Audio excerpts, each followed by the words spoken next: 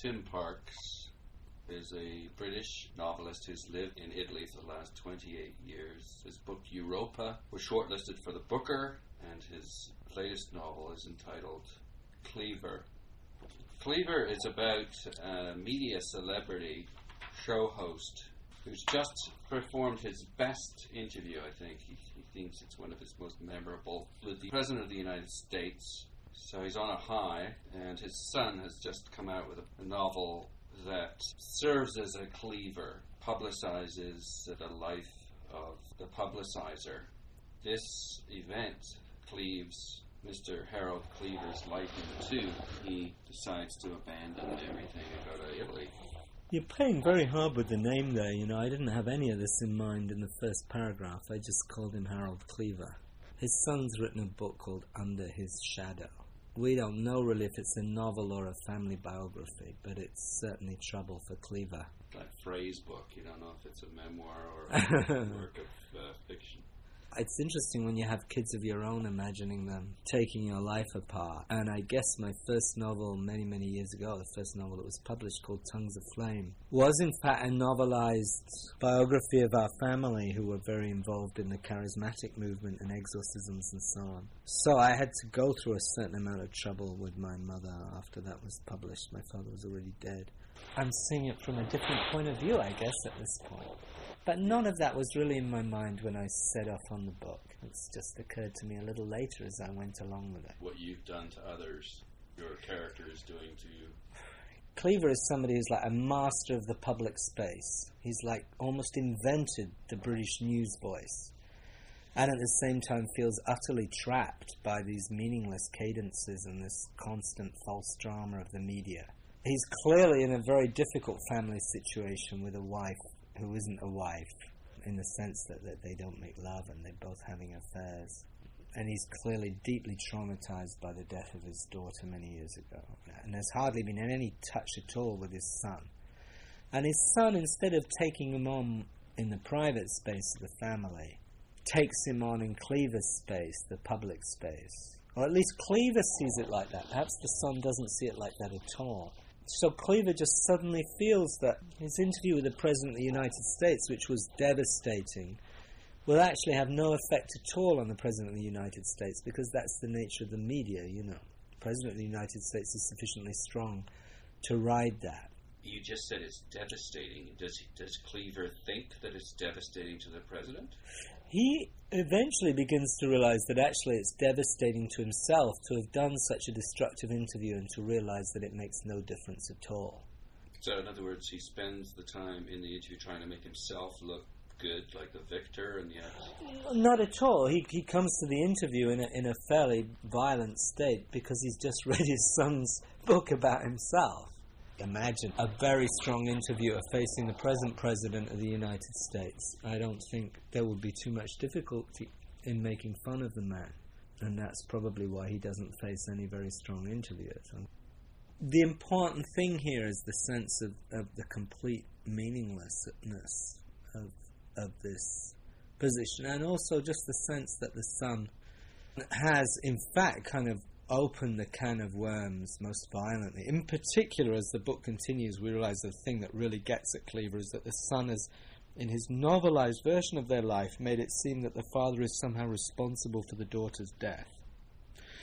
In any event, the opening gesture of the book is Cleaver's decision to depart, to go and live far away from the place where he had mastery, in a part of Europe, the South Tyrol in the Alps, where they speak a German which is such a dialect that not even German speakers can understand it, and to live in total isolation, that this might be possible. So that the book is really an exploration of what it means to try and detach the mind from that kind of collective back and forth that most of us live in one way or another. Yeah, he says, I must shut my big mouth. That's right. Yeah. Well, I think most exhibitionists live in a sort of tension between their exhibitionism and a certain sense of being appalled at their exhibitionism. He's a man who oscillates between positions fairly wildly. The culture, such as it is, such as it may turn out to be, Cleaver told himself firmly of the South Tyrol, need need not. not be analysed, ironized, criticised, or eulogized. A recorded voice warned that the doors were about to close. The business of living in a remote mountain cabin need not be dramatized or serialized, nor written up into a sort of Walden. Now, with the advent of all of these blogs, it seems that confession is the mode of the day. Everyone, and all these reality programs and talk show programs. I think confession has been the mode since Rousseau, you know. I mean, isn't the whole of Western individualism about... Public confession is probably tied with the advent of... More so tied with the advent, because it's much easier to... Oh, it's just become easier, but the desire... Yeah, but the desire's there, but now the means are. But I think what's important is the desire. The means obviously just proliferate everything. But, you know, you only need to read the kind of thing that Rousseau writes in Les Confessions about his masturbation and so on and so forth. And just abandoning his children. Yeah, which he doesn't even seem to feel is one of the major confessions. One of the whole ideas of the Western vision of the individual being in his relationship with the absolute on his own rather than in the community is that he wishes to confess to a very large degree everything that goes on in his head. At the same time, obviously, the simple nature of life means that it's extremely unwise if you wish to have any kind of relationship that continues. To do this, I think there's a constant tension between confession and living a double life. I think writers live that very much. I was going to say, the mere fact that the Sun has laid the private life open, and the trouble that many writers get into, as you've just said.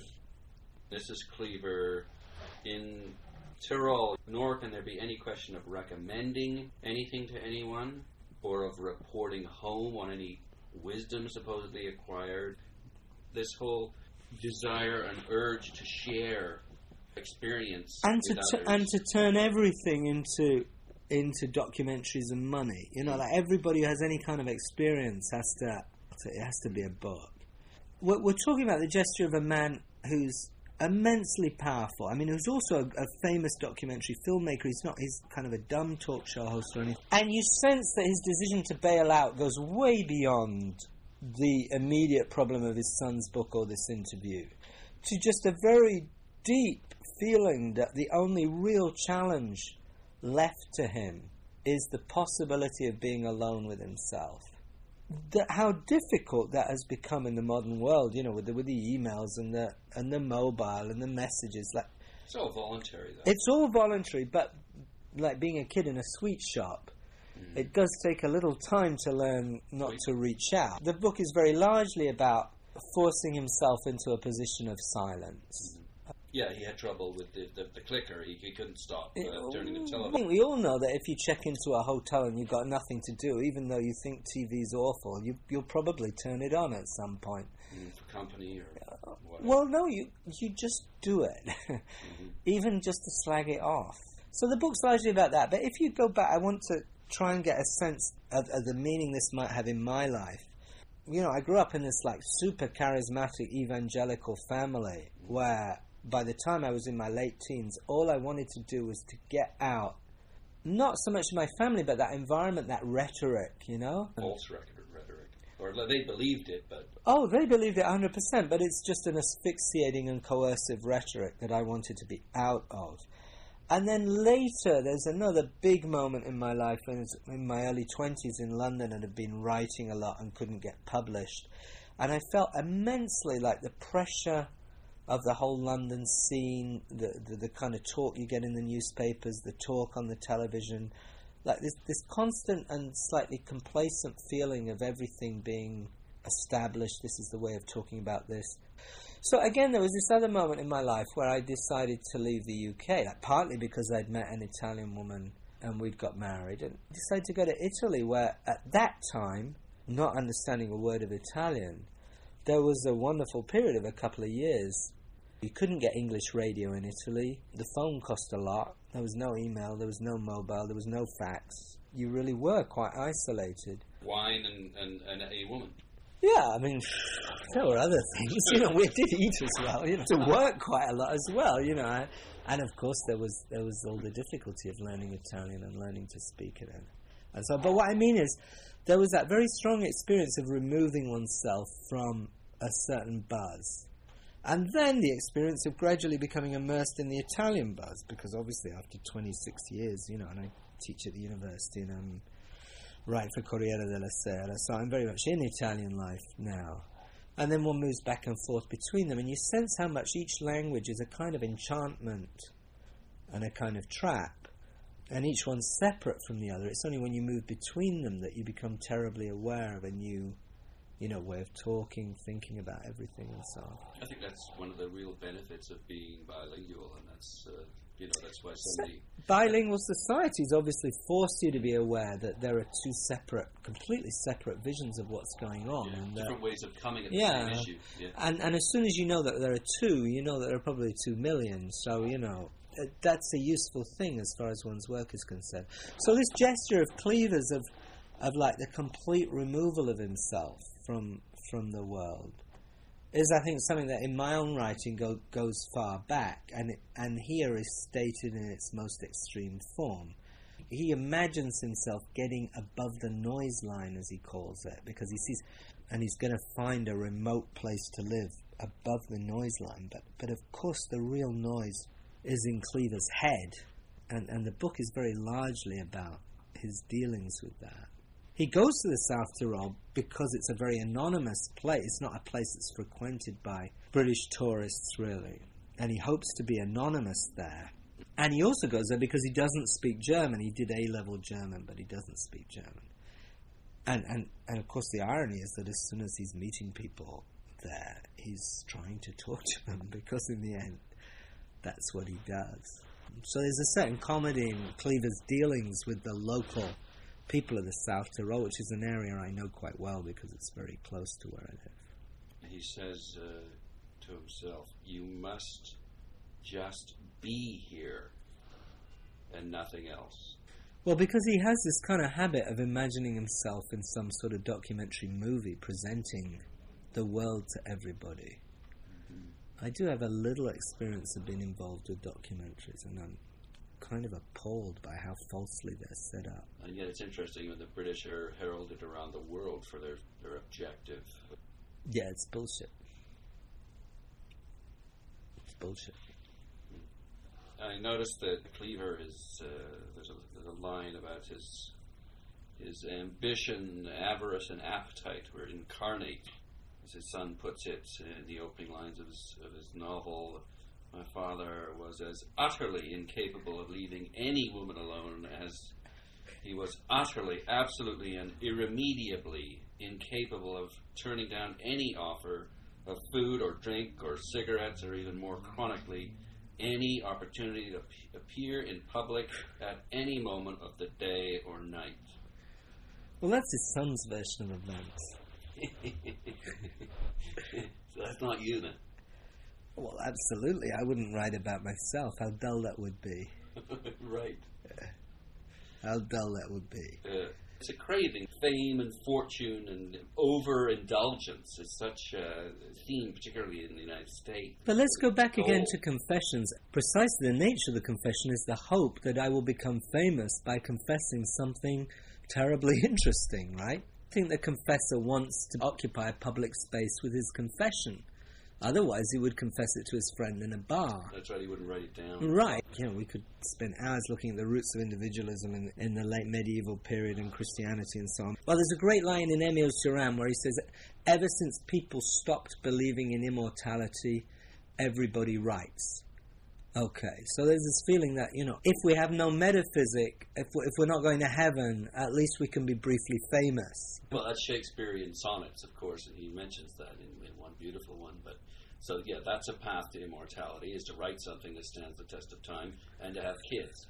Yeah, I think there's a much greater solemnity in Shakespeare than what we're talking about here, though. What we're talking about here is kind of avid seeking of glory. And at the same time, Cleaver's intelligent enough to feel that is actually ugly, and that he would wish to be Or empty, perhaps. Yeah, he would wish to withdraw from that if only he could, and he's removing himself. I think we should say something here about the style of the book, which is, I hope, a little bit unusual. It's a book that shifts constantly between present and past tenses, even in the same sentence, and where constantly the son's book intrudes into Cleaver's mental space, with Cleaver apparently quoting from the son's book at length, to the extent that you begin seriously to disbelieve the possibility of Cleaver's having remembered so precisely what he's read in the son's book. It's haunting him. It's almost in. And you get a feeling that the son's book may indeed be a caricature of Cleaver, but at the same time it may be Cleaver himself rather paranoically imagining that the son's book was worse than it is. I mean, I don't know if you've ever had the misfortune of reading something about yourself. It can get extremely difficult to read it with a relaxed and serene mind, you know. It's like you tend to skip and what on earth how could he possibly say this about me, and so on and so forth. The book is a sort of collision of these factors and also just the ordinary people of the Tyrol kind of coming into it, and all the awful practical things of, you know, how to get to sleep in a cold bedroom, and was it wise to have a cold beer so late in the evening, and so on, and how am I going to lose this weight? Because Cleaver is seriously overweight. Falstaff comes to mind, and Gargantua. He's clearly a Falstaffian figure, yeah. And I think anybody who works in the media, but even people who haven't worked in the media, must be familiar with this kind of figure of the very witty, rather overweight, heavy drinking, hard living, not unpleasant man, you know, an extremely charming fellow. Certainly interesting company. Yeah, which is what one wants in the end, you know. Spending time with nice people who have nothing to say to you is not very interesting. Well, it's true. It's like if there's no disagreement, then what is there? There's not much to talk about after a while. Yeah, I think with Cleaver also there's certainly an element probably of seduction in almost every relationship he's engaged in. Yeah, you put it nicely. Here it is right here. It's because it must be understood, again coming from the son, that my father couldn't speak to anyone, without trying to seduce them if they were a woman, or to coach them if they were a man. The intention being, my father explained, to instill in the viewer both intense anxiety and extreme complacency simultaneously. Cleaver's been talking there about the whole way the media is packaged, and this whole aspect of the media that pretends to be information but actually isn't, that is a form of liturgy, like, you know, our constant need to know whether the Hang Seng has moved 0.5% up or down. You know, it's like, why do we even fucking well know what the Hang Seng is? You know, like for me, who make no investment, you know, what has this got to do with my life? And what's important? And yet, like at 7:30 in the morning, I'm being told that the Hang Seng has moved here or there. You know, and Dow Jones and whatever. Yeah. And who says that's important? Well, right. Well, you can imagine that if the Dow Jones had moved 10%, you might want to say, uh-oh, times are changing. But, you know, the fact that it's moved 0.3 on it, you know. So Cleaver's is an intelligent guy. He's very aware that actually what's happening here is that you're introducing a kind of rhythm into people's lives, a kind of collectivity, which is entrapping. The son's taken this on board. And Cleaver talks about the way the news is presented, these kind of collages of images and so on, the way they create a sense of drama, but at the same time they're reassuring because they're coming at you at the same time every day, you know, and it's so like, dun, dun, dun, dun, you know, 79 people dead in Baghdad, you know, horror, blood, this and that, but it's always going to be at 6 o'clock, and it's always going to last this long, so... And it's going to be replaced by the next disaster, but... Cleaver's terribly intelligent about all that, and yet was largely responsible for its development, and is bailing out of it. Yeah, Neil Postman comes to mind. I don't know if you've read. No, I haven't. It's very, very good on this very topic. Well, I'm sure loads of us are thinking constantly about: is there any hope that the world could live without this sort of thing? I suspect not. I suspect. We talked about Walden. He doesn't want to Waldenize his to the quiet country, but we do have the choice of turning it off, and more and more people should and are, I believe, doing that because. No, we have the choice. No, what I meant there was whether there is any chance that publicly the world could live without this. We can all individually decide to turn off the TV. Well, there's all sorts of competition now to the television with the internet. Yeah, unfortunately, the TV and all that sort of thing is diminishing. The sources of information are diverse now to a point where almost anyone can become their own radio station. Absolutely, weblogs and everything else in one way or another. Actually, I'm all for that. Mm-hmm. I'm all for the disintegration of this centralized voice. You mentioned completely fake confrontation, as Cleaver talks about the media and the interviews that take place, and the fact that it's completely fake, and yet the viewer is always complicit. Yeah, let's talk about that for 1 minute, because it seems to me that a lot of people don't really take on board that. When I say fake, you know, there's BBC World kind of interviews where you get some really. They actually have a program called, I don't know, In the Hot Seat or in the something chair, and they'll have some interviewer trying to slay some guy, and they slog back and forth, right? And really, secretly, they may hate each other, but secretly they're allies in the show. They want it to be interesting. A really astonishing move would be if the interviewer said, well, you may have a point there, or something like that. Almost like an opposition member saying, well, the government actually did a good job there. Yeah.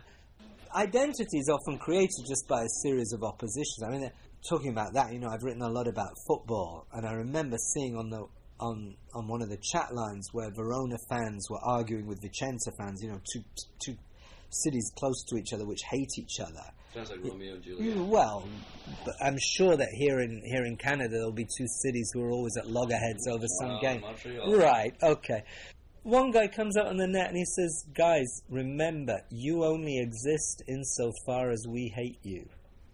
Right. Which is not stupid, because what he's saying is, you can only really be a big Vicenza fan if there's Verona to hate. What would you do without us?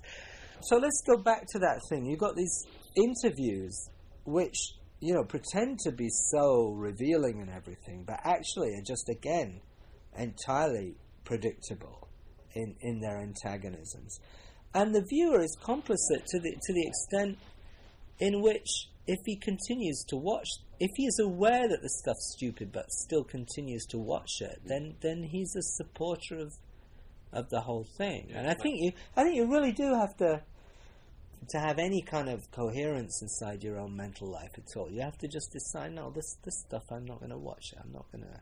Well, and the TV programmers are not going to make this stuff if there's not an audience for it. So. Well, it would be wonderful if a few more people turned off. Yeah. Tim Parks.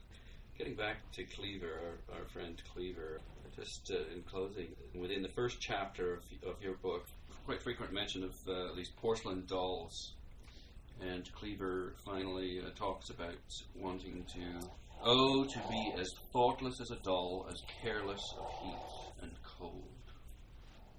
Yeah.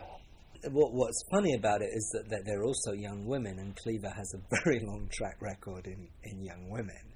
And yet at the same time they're utterly cold and still. So there's... the women that he's been are utterly cold and still? No, the dolls.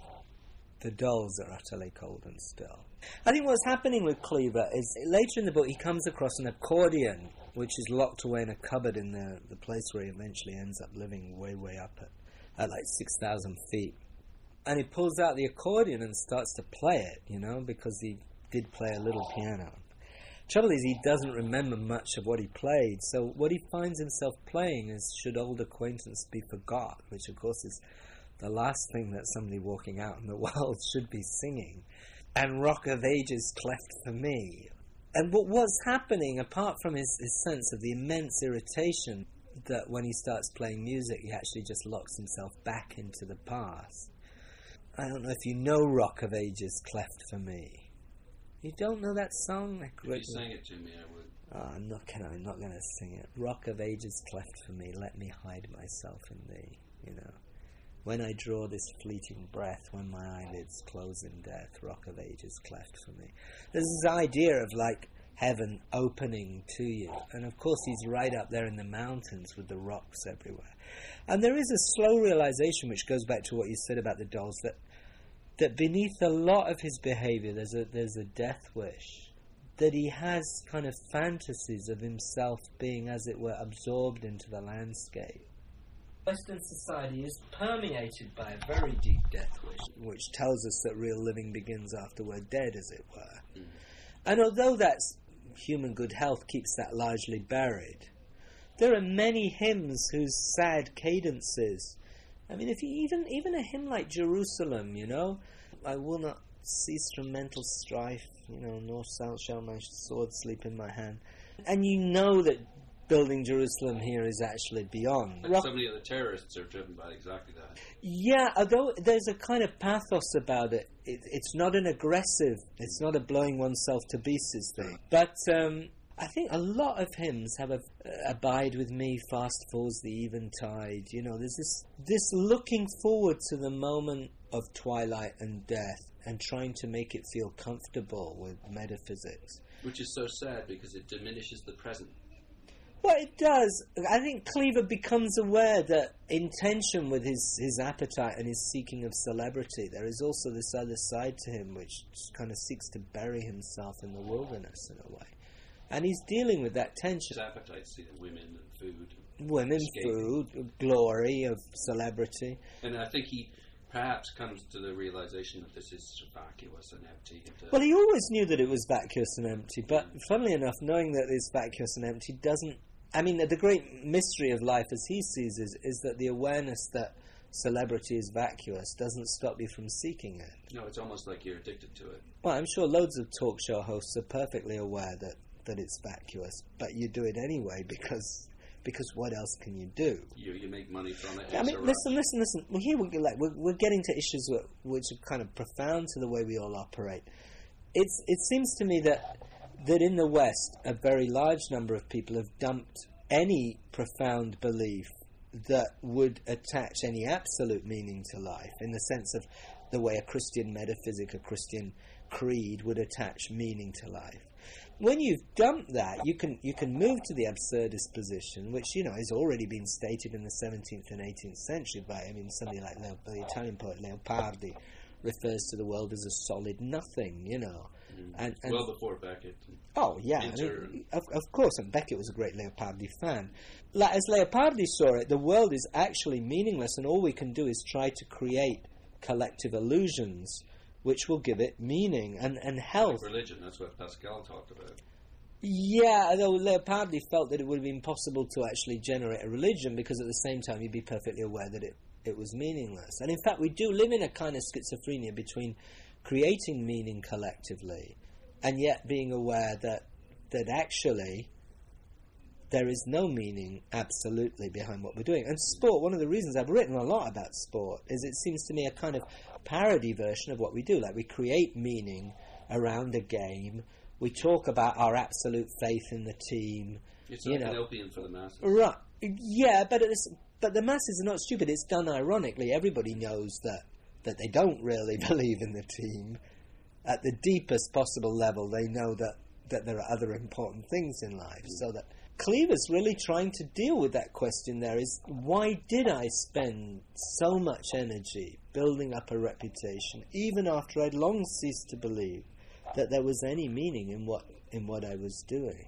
The book is so more... he's coming to a midlife crisis then, or... No, let's please leave that notion out. If Cleaver had a midlife crisis, it was years before. It seems, a midlife crisis for people a little bit less sophisticated than Cleaver.